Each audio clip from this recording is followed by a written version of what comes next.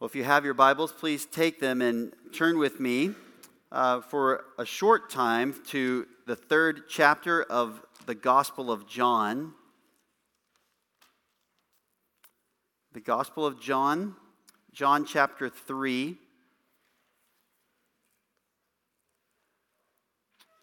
A familiar story as we read the first 8 verses. The Lord Jesus Christ has begun ministering in Israel, and we read this account that happens. John 3, starting in verse 1. Now there was a man of the Pharisees named Nicodemus, a ruler of the Jews. This man came to Jesus by night and said to him, "Rabbi, we know that you've come from God as a teacher, for no one can do these signs that you do unless God is with him." Jesus answered and said to him, "Truly, truly, I say to you, unless one is born again, he cannot see the kingdom of God." Nicodemus said to him, "How can a man be born when he is old? He can't enter a second time into his mother's womb and be born, can he?" Jesus answered, "Truly, truly, I say to you, unless one is born of water and the Spirit, he cannot enter into the kingdom of God. That which is born of the flesh is flesh, and that which is born of the Spirit is spirit. Do not be amazed that I said to you, you must be born again. The wind blows where it wishes, and you hear the sound of it, but do not know where it comes from and where it's going. So is everyone who is born of the Spirit." What is the requirement that Jesus gives for entering into the kingdom of God? It is that someone must be born again, regenerated. They must receive a new heart. They must become fundamentally a different person, not simply in their outlook on life, but in their actual entire spiritual state. You must be born, Jesus says, of the Spirit of God, born from above, born again. There is, of course, the life that we have when we come into this world. Everyone who is in the world has been born. And yet, we must be born a second time. We must be born again. And this speaks to the fact that something has to happen to us in order to enter the kingdom of heaven. All too many people today assume that if they are simply born into this world and do enough good things, or perhaps avoid enough bad things, then there is an automatic destiny that they'll end up in the kingdom of God. That some future realm that's better than this one in some way, even though they couldn't tell you what it is or why, some future realm awaits them, that they will go to heaven when they die. Jesus says there's a condition for that. And the condition is you have to have a change in your heart. Your entire heart must be changed. The thing that he describes here is the same thing as the Old Testament concept of receiving a new heart, or even the idea of having your heart circumcised, as it's described in Ezekiel chapter 36. You must become an entirely new person, spiritually speaking. But if you do, then you will enter into the kingdom of God. Jesus elsewhere said that unless you repent and are converted and become like little children, you cannot enter the kingdom of God. Something has to happen to us, and that is that along with what he's saying here, or in line rather with what he's saying here, a person has to be converted in order to enter the kingdom of God. You must be converted. Your soul must be changed. Your heart must be changed. Your entire nature must be changed, or you will not enter the kingdom of God. This is a vital truth at the heart of what we do as a church. And that's exactly what we're talking about in these recent weeks. What do we do in ministry as a church? We have looked so far at the ideas of a high view of God and how we need to view him and how that affects our ministry. And a high view of his word. What does it look like when we view the Bible as the Bible describes itself? How does that affect the way that we serve? How does that affect the way that we reach out to the world? How does that affect the way we relate to one another? And last time we saw that the gospel of Jesus Christ, his death, his burial, his resurrection for the forgiveness of sins on behalf of sinners is at the heart of everything that we do. But the question before us today is, how do people respond to that gospel? How must people respond to that gospel?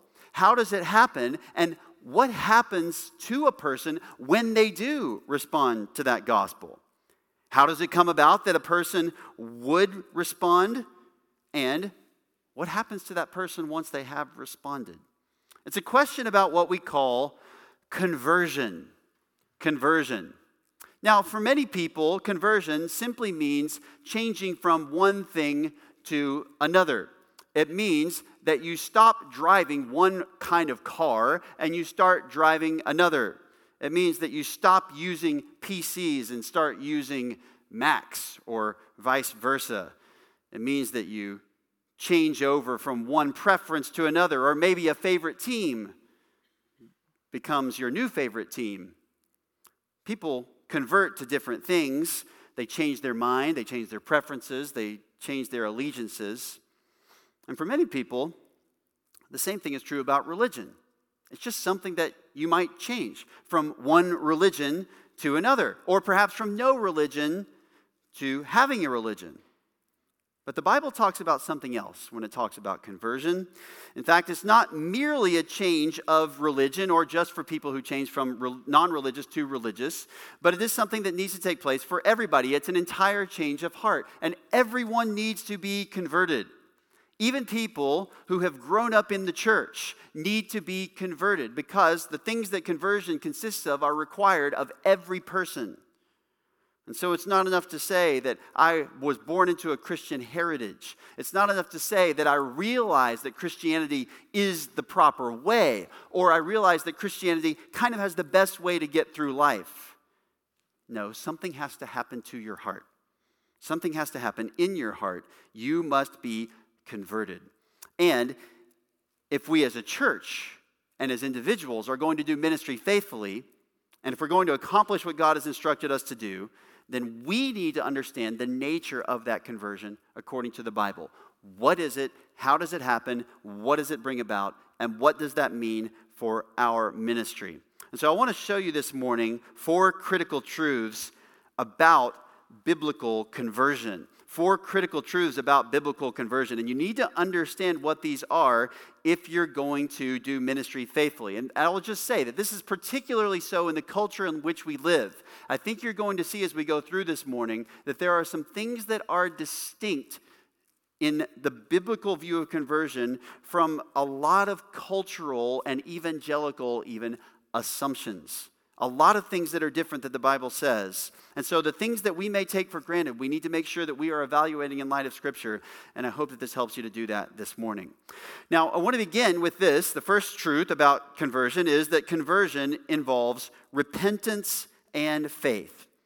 Conversion involves, or even consists of, repentance and faith. Last week, we talked about the gospel and primarily talked about what the gospel's substance is, what happened in history. Jesus did these things. He came into the world. He died upon a cross. He bore the penalty for our sins, and he was raised from the dead. These are the facts of the gospel. And we also talk about the results of believing in the gospel, the results of rightly responding to the gospel, that you receive the forgiveness of sins and that you receive eternal life.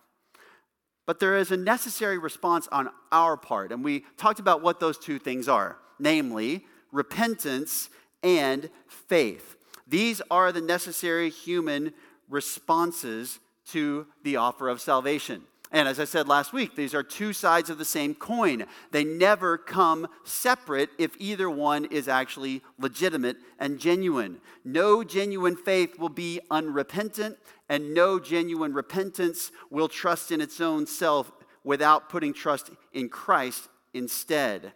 And so a biblical view of conversion, first and foremost, means that both of these things, turning from your sins and trusting in Christ, both of these things occur when a person comes to salvation. Many people only pick one or the other when they're telling people what they need to do to become a Christian or to go to heaven. Many people will for example, call upon someone to believe.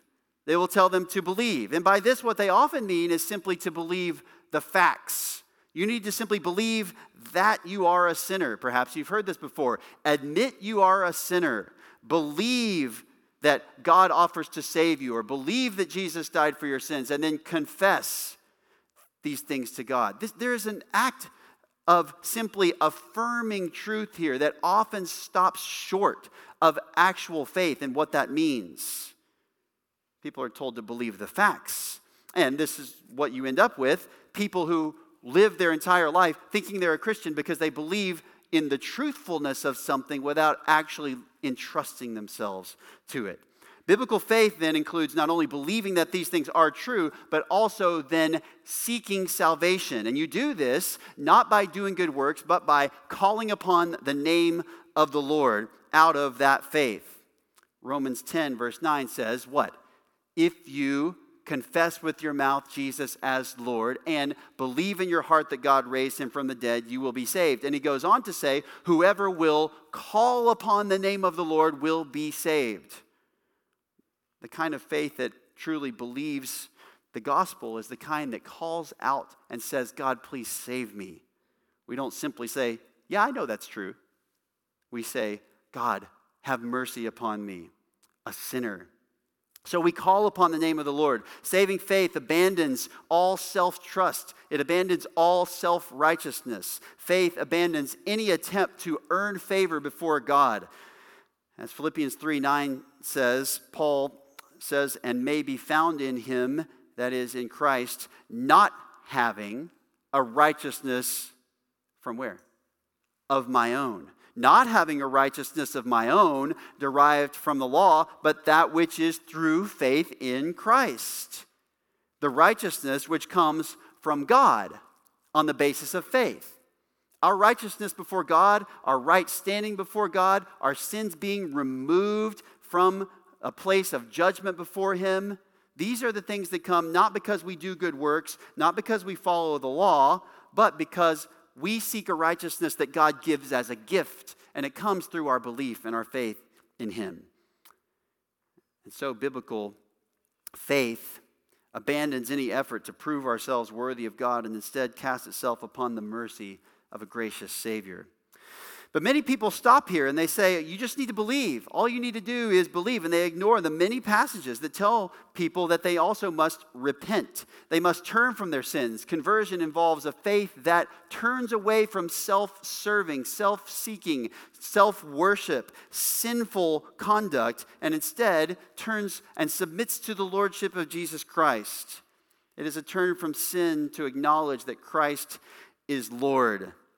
And once again, Romans 10 verse 13 says, for whoever will call on the name of the Lord will be saved. We must believe and confess that Jesus not just is the Savior, but he is the Lord. What does it mean to repent? It means you turn from sin to God. You repudiate your old way of living. You say, this is no way to live. You commit to a new way of living. You're like Zacchaeus, who turned from wrongdoing and said, I'm going to pay back whatever I have to. If I've done anything wrong, I'm going to make it right. And he was not forgiven of his sins because he made those things right. But his heart and his actions and his words reflected the heart of someone who had turned away from a sinful lifestyle and instead turned to righteousness. If you repent, you're like the Thessalonians who, according to 1 Thessalonians 1:9, turned to God from idols. And we may not be idol worshipers by nature in the strictest sense of the word, but we do have the things that we seek after, the life that we seek to live, even the things that we might worship outside of the one true God. And instead, we need to turn to serve a living and a true God. This is what it means to repent.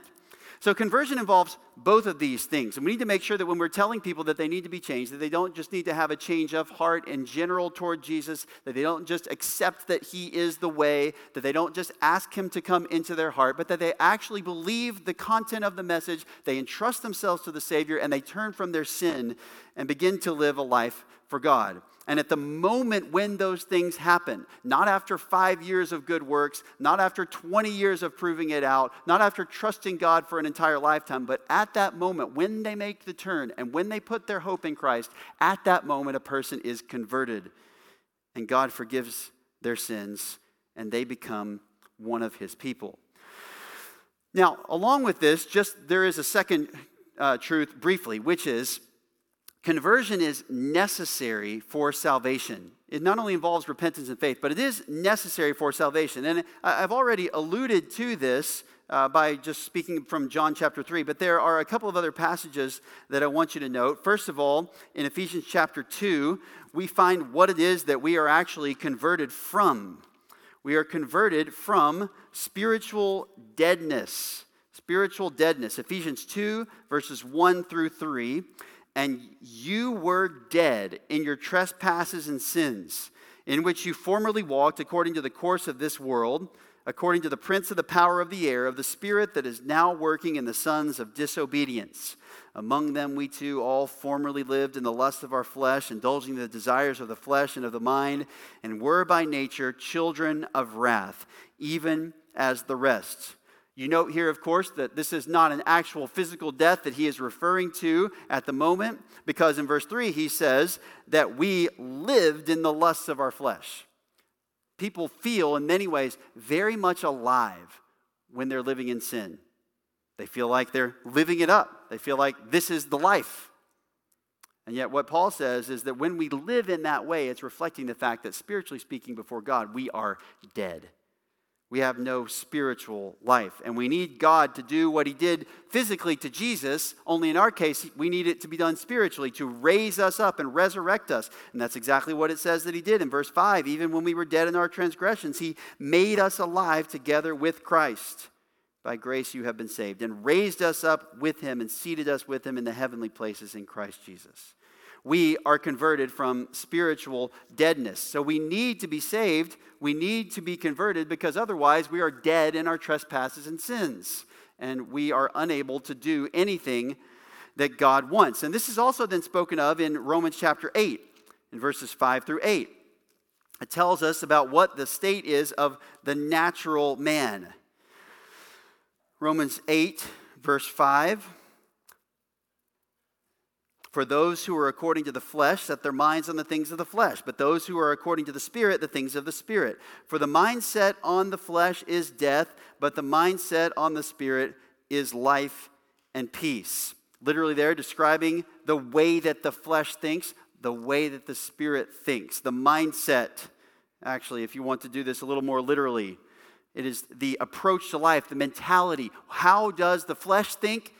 It thinks in terms of death. How does the Spirit think? It thinks in terms of life and peace. The outcome of that is corresponding to what each one is. Verse 7, because the mindset on the flesh is hostile toward God, for it does not subject itself to the law of God. For look at this, it is not even able to do so. And those who are in the flesh cannot please God. In addition to needing our sins forgiven, there is no way we can do anything that pleases God apart from this. If we are in the flesh, we cannot please God. So our need for salvation, our need for conversion is necessary because we are spiritually dead and we have a spiritual inability. We can't do what pleases God. So we need to be forgiven and we need to be transformed. Well, you say, what do we do then? Let's just start doing good things.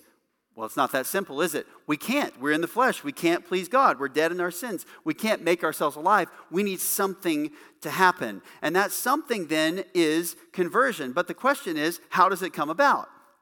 And the Bible tells us that there is a necessary response on our part. However, there's a fundamental truth to understand that helps frame the way that we think about doing ministry. And that is that God brings about conversion. God brings about conversion. This is the third critical truth. Conversion involves repentance and faith. We must respond, and conversion is necessary for salvation. So how does it happen? Well, God brings it about. You say, doesn't that mean that we're not involved then? Well, no. In fact, the Bible is very clear. We've already found that we must respond to the gospel. We respond to the gospel. We have to repent and believe. In Acts chapter 20, Paul says in verse 21 that he solemnly testified to both Jews and Greeks of repentance toward God and faith in our Lord Jesus Christ. Now, if that were not the responsibility of Jews and Greeks to do that, why would he go and spend all of this sacrificial effort to go and tell them that that's what they needed to do? In John 3:16, we find that whoever believes in the Son of God will not perish but have eternal life. We need to believe and we need to repent. We must respond to the gospel. And the responsibility for doing this is upon us. No one else will do this for us. No parent, no friend, no pastor, no one else can respond to the gospel on our behalf. We are all individually responsible and obligated to do this. We have to. However, there is a simple fact that we will not do this on our own accord. If left to ourselves, even though we're responsible and even though we're told what to do, we simply will not respond to the gospel, even if we've heard it. Look at 2 Corinthians chapter 4 with me. 2 Corinthians chapter 4. Paul says this starting in verse 1. He says, therefore, since we have this ministry, as we received mercy, we do not lose heart. Why would you lose heart, Paul? You're suffering like crazy. Well, of course you might be tempted to lose heart, but we don't. Since we have this glorious ministry of the Spirit of God, the new covenant ministry of the gospel. He says, but we have renounced the things hidden because of shame, not walking in craftiness or adulterating the word of God, but by the manifestation of truth, commending ourselves to every man's conscience in the sight of God. We are setting forth the truth. We're making it clear. We're making it plain. We are putting it out in front of people. We're not hiding anything. We're not changing anything. We're not trying to trick anyone. We put the truth forth in a way that is clear and understandable and able to be responded to in as far as it goes. And yet, what does he say in verse 3 and 4? And even if our gospel is veiled, it is veiled to those who are perishing. There are people that cannot see the gospel. They can hear it with their ears. They can see the words on the page, but there is a type of seeing it and grasping it and understanding it that eludes them. They just don't get it. You know what this is like, right? You tell someone the gospel, and it's clear as day, and it's as if it just doesn't compute. And they might even recognize that they need to have some kind of religion. They might understand that they're guilty of their sins. They might understand the authority of the Bible and affirm all of those things. And yet, for whatever reason, when it comes to the gospel, they're just not grasping it. It just doesn't click. What's going on? The gospel is veiled. Those who are perishing, for them, the gospel is hidden from them. Not because God hides it, and not because the message is unclear, and not because it hasn't been told to them, but because of something else. Verse 4, in whose case the God of this world has blinded the minds of the unbelieving. Who is this referring to but Satan himself? So that they might not see the light of the gospel of the glory of Christ, who is the image of God. Satan has blinded the minds of unbelieving people, and therefore there's going to be a whole lot more required to get people to believe the gospel than our own cleverness and our own workarounds to try to overcome the natural resistance to the gospel. On the other side of the equation, for someone hearing, there is more that is necessary than mere hearing for a person to have the capacity to respond rightly to the gospel. There is more necessary than the natural man has the ability to do.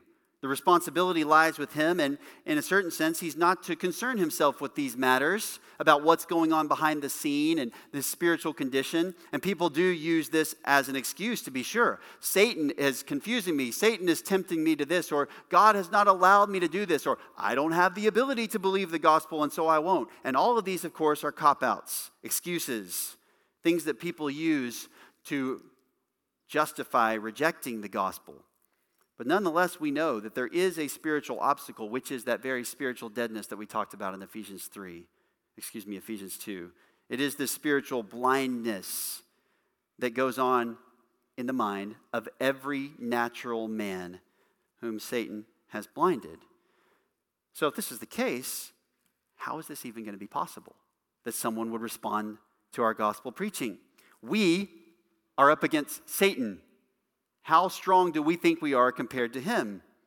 And yet, thankfully, it doesn't depend upon our power. Why do we who believe respond to the gospel? How does it come about that a person responds to the gospel? Well, this is where people start to go down one of two very divergent paths. There are some people who think that God gives the gospel and sends people to preach it, but that the rest is entirely up to the one who hears it. And they think that God would never dare to intrude upon such a process because that would interfere with the most precious thing that God has given to man, namely his free choices, his free will. And that God would never ever involve himself in influencing that in any kind of effective way. And therefore, though the gospel is from God, he doesn't involve himself in the response. He simply waits for us to make a decision, and then he acts once we respond. Then, when we believe, then he starts to do things. But there is a moment of neutrality on God's part where he leaves people to make this decision for themselves and believes that they can.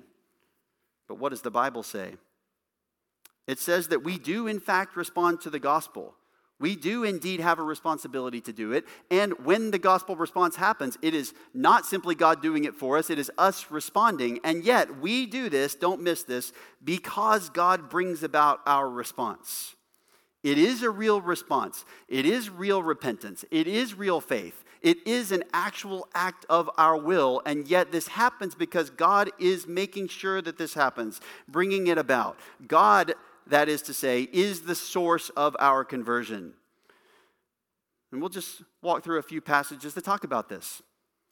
In John chapter 1, verses 11 to 13, speaking of the Lord Jesus Christ, it says, he came to his own. Those who were his own did not receive him. But as many as received him, to them he gave the right to become children of God, even to those who believe in his name. There's our responsibility. We must believe. But he goes on and says, who were born not of blood, nor of the will of the flesh, nor of the will of man, but of God. He doesn't simply say that they were not born of man. He says they were not born of the will of man. They were born of God. God made this happen.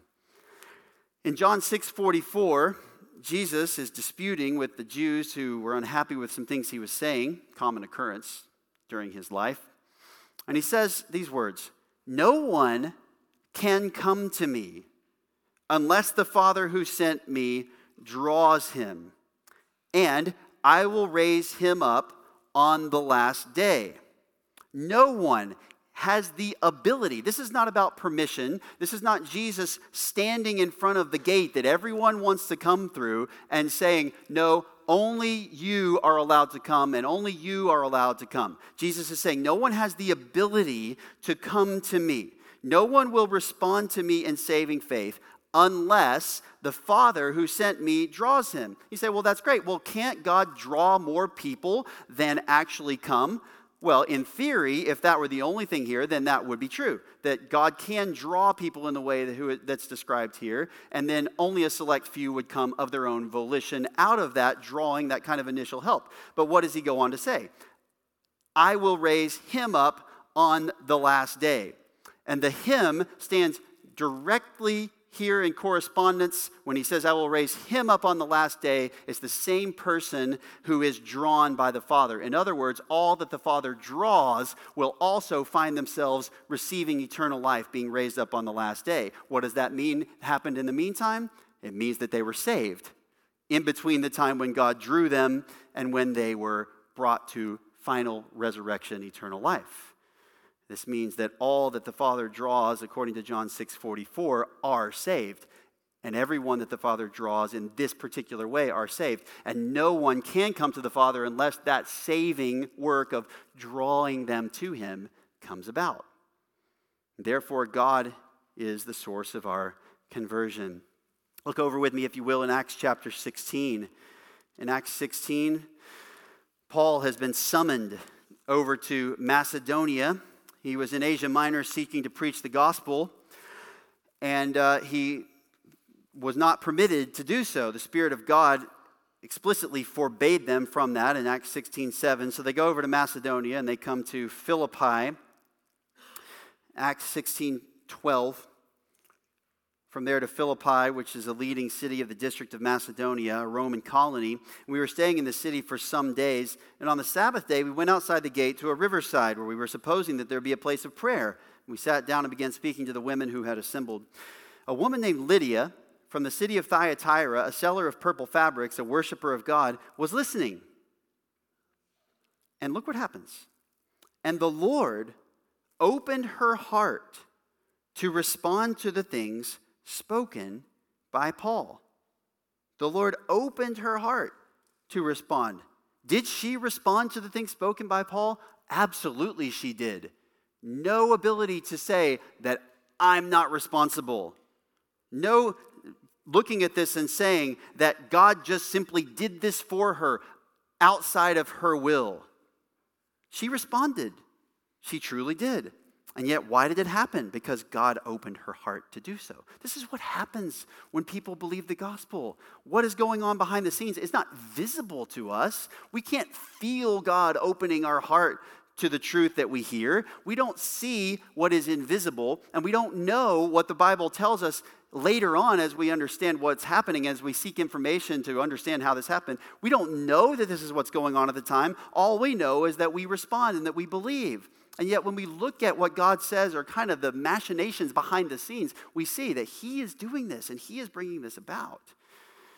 This is why we respond. Over in Romans chapter 9, in the next book over, verse 14, 15, and 16. What shall we say then? There's no injustice with God, is there? May it never be. For he says to Moses, I will have mercy on whom I have mercy, and I will have compassion on whom I have compassion. Who gets mercy? Who is saved and forgiven? It's the one that God decides to do that upon. And he makes it even more explicit in verse 16. So then it does not depend on the man who wills or the man who runs. That's decision, that's effort.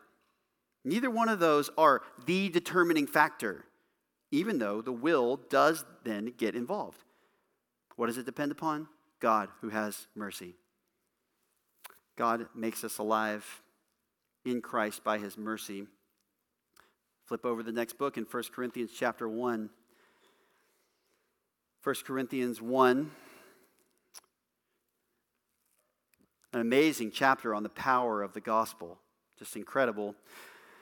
In verse 26, Paul is trying to make a point to the Corinthians that they're nothing special. We should learn a lesson from this. It's not really because of any kind of impressiveness that we would become God's people, even though God is more impressive than anyone else. But in fact, he tells the Corinthians that God kind of deliberately chose from a lesser group, societally speaking, in order to accomplish something. Verse 26, for consider your calling, brethren, that there were not many wise according to the flesh, not many mighty, not many noble, but God has chosen the foolish things of the world to shame the wise, and God has chosen the weak things of the world to shame the strong, and the base things of the world and the despised God has chosen, the things that are not, so that He may nullify the things that are. By the way, all kinds of people thinking that we've just got to get this famous person saved. We've just got to get this influential person saved. You know, if that guy was saved, he could really do a work for the gospel. And Paul says, not really. That's not the way God does things. Oh, praise God, if He does save a famous person, we should want them to be saved just as much as someone else. And there may be particular unique ways that God would choose to use someone like that, but that's not what God's all about. He doesn't look at impressive human beings and say, I need that guy. That's not what He does. In fact, He intentionally, generally goes the other direction. And the reason is, verse 29, so that no man may boast before God. What's the idea? God deliberately selected a cross-section of the lesser societal standing people so that people wouldn't look and say, oh, you know what? Christians come mostly from the elites. You know, Christians come from the people who are up there in society. Christians come from the impressive people, and God must need them, you know? or God must like them, or he needs to work through people who have, can pull the strings. And Paul says, no. In fact, God doesn't need that at all.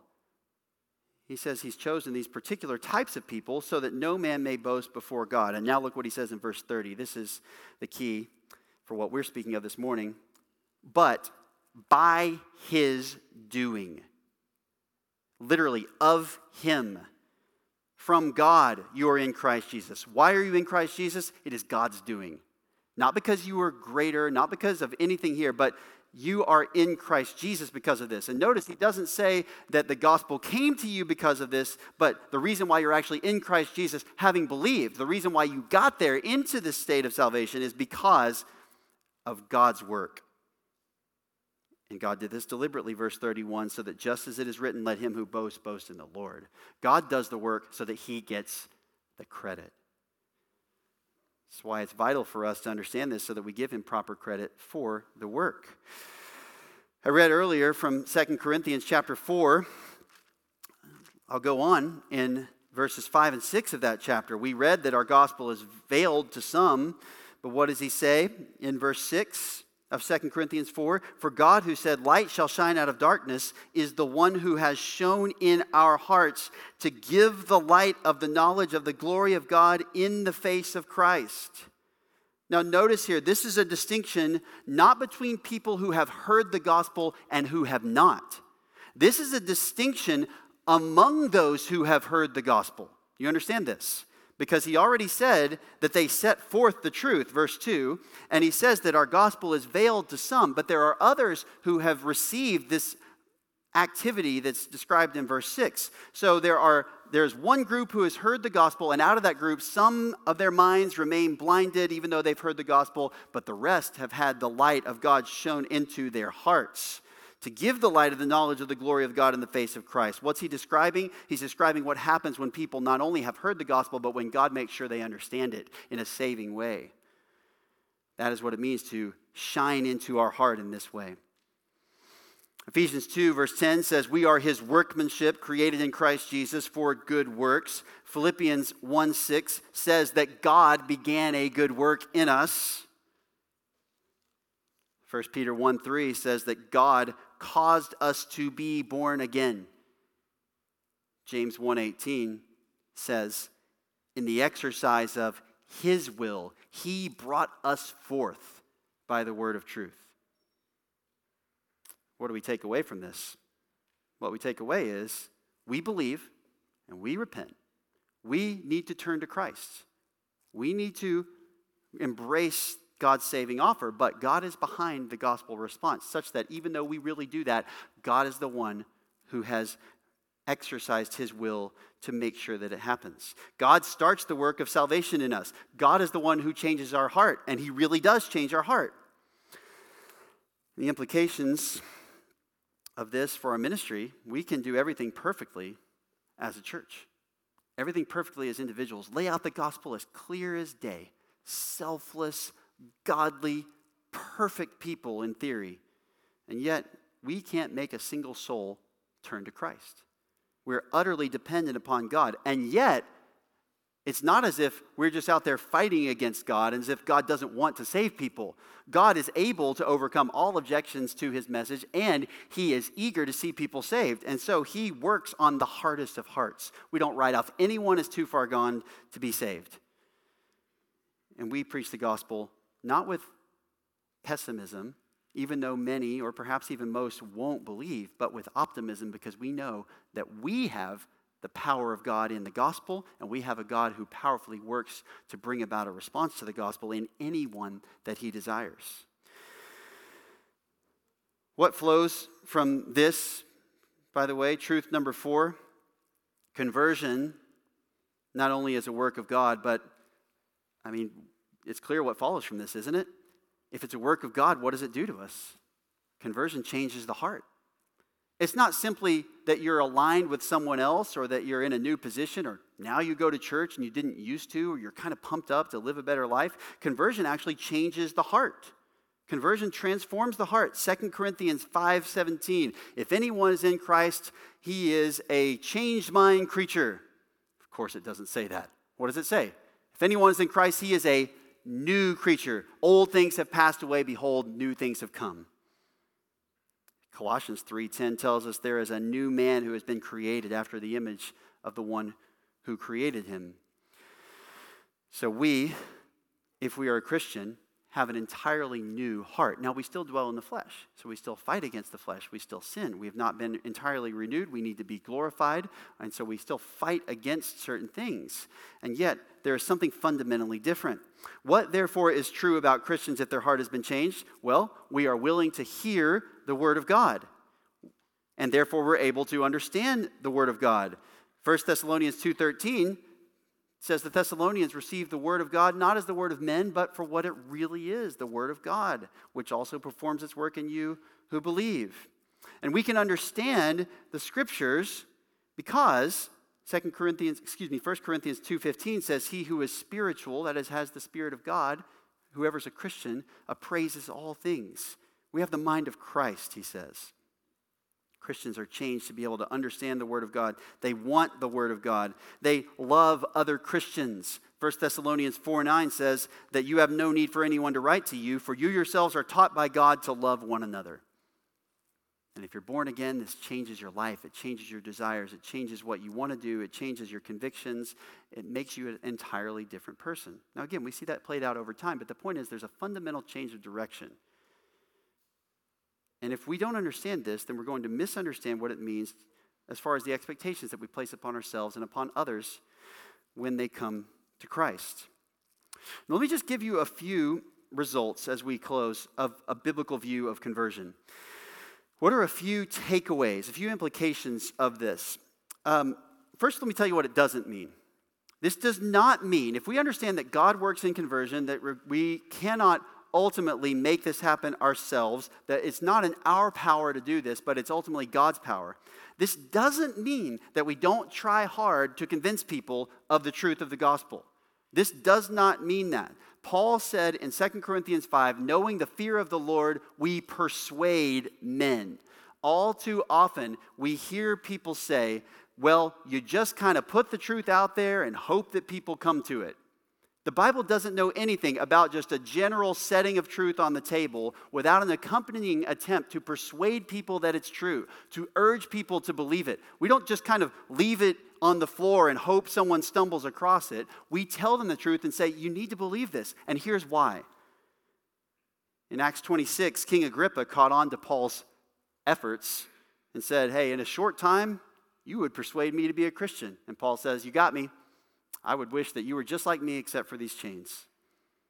We ought to use persuasive and compelling reasoning to win people to Christ. Paul reasoned with the Jews from the Scripture. He reasoned in Athens with those who were in the marketplace and with the philosophers on the Areopagus. He tried to convince people that what he's saying was true. And so when we understand that God saves people on the basis of this message, this does not mean that we don't try to convince them. It also doesn't mean that we don't try to convince them or that we don't care whether they believe it. All too often we resort to the sovereignty of God as a kind of cover for our own spiritual apathy. And we say, God's going to save who he's going to save. There's an aroma of death to death and life to life in 2 Corinthians 2. And whoever he saves is kind of fine with us because that's his decision. Paul said that he is weeping over his fellow countrymen, the Israelites, and he would even trade places with them if possible, if they would repent, and he could be accursed. That's how much he cared. We ought to care more than anything about the state of the unbelieving in the world. Don't let your understanding that God is involved in conversion make you apathetic. Instead, make it tell you how much it actually means that God would be involved in this. And then, of course, as I've said already, this does not mean, when we understand God's role in conversion, it does not mean that we did not, if we're Christians, or if we're not Christians, that we must not actually believe ourselves. Scripture is very clear that all believers really did exercise their will. All people who are Christians really did believe. And if you're not a Christian, you can't say, well, I don't have the power to do that. How do you know that God is not going to work? You don't know those things. This is presumption. The responsibility is repent and trust the gospel. However, we do give credit to God for this because if we did believe, and if we do believe, is because God worked, and we give him grace, we give him thanks for the grace that he's given us. Well, that's what it doesn't mean. What does it mean if we understand God's involvement? It means that we preach the gospel because God uses it to save people. We know that he doesn't just zap people and save them apart from the gospel. He uses the word of God. James 1:18 says, in the exercise of his will, he brought us forth how? By the word of truth. In 1 Peter 1, verses 24 and 25, it says, you have been born again, not of seed which is perishable, but imperishable. That is through the living and enduring word of God. And Paul goes on to say, Peter, this is the word which was preached to you. And again, in Acts 16, the Lord didn't simply open Lydia's heart to the gospel. He sent a gospel preacher, and it says that the Lord opened her heart to respond to the things spoken by Paul. We have to preach the gospel because that's the way that God has chosen to save people. Next, we trust God to use his gospel to save people. In 1 Corinthians chapter 2, Paul says, when he came to Corinth, he didn't come with superiority of speech or of wisdom, proclaiming the testimony of God. Why did he do things the way he did? Because in 1 Corinthians 2:5, he had this intention, so that your faith would not rest on the wisdom of men, but on the power of God. There are a lot of people today in the world thinking they have believed the gospel of Christ, but their faith is resting in some kind of wisdom of man. They're trusting in something that someone added or took away to make the gospel more appealing, more compelling. And they might be converted to something, but is it Jesus Christ? Is it his gospel? We can't and should not add anything that would make the gospel more appealing in our perception. We don't give clever sales pitches or anything like that. We don't want their faith in us. We want it in Christ. Paul understood that if he changed the message or did it in a way that was meant to persuade people above the content itself, then he would make their faith on an unstable ground that would ultimately be exposed on the last day. So we don't add anything that we think would be an objection or that we think people would want. We don't remove anything that we think would cause people to reject it. But we do, as 2 Corinthians 4:2 says, we manifest the truth. Nothing more, nothing less. And we urge people to believe it. As a church, if God is at work in conversion, we expect people who call themselves Christians to act like Christians. This is the basis why we would even hold people accountable in the first place. If God doesn't change a person's heart, what expectation do we have that they would be able to do any different than in their unregenerate state? So how unfair would it be to hold someone to account for their sin if they weren't able to do anything about it? But because they are a new man, then we have a higher standard for Christians that we call them to. Everyone is accountable to God, but Christians are accountable in a particular way to live a life that is in line with the new life that they now live.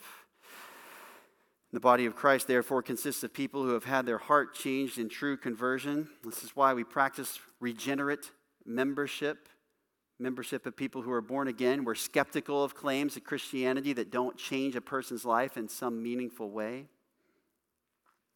And then, of course, the crowning ramification is we don't give credit to man, and we don't credit ourselves for people believing the gospel. If we did things a certain way, where we were the ones that came up with the packaging, the material, and the content, well, then maybe we would get the credit when a lot of people came and seemed to believe what we're saying.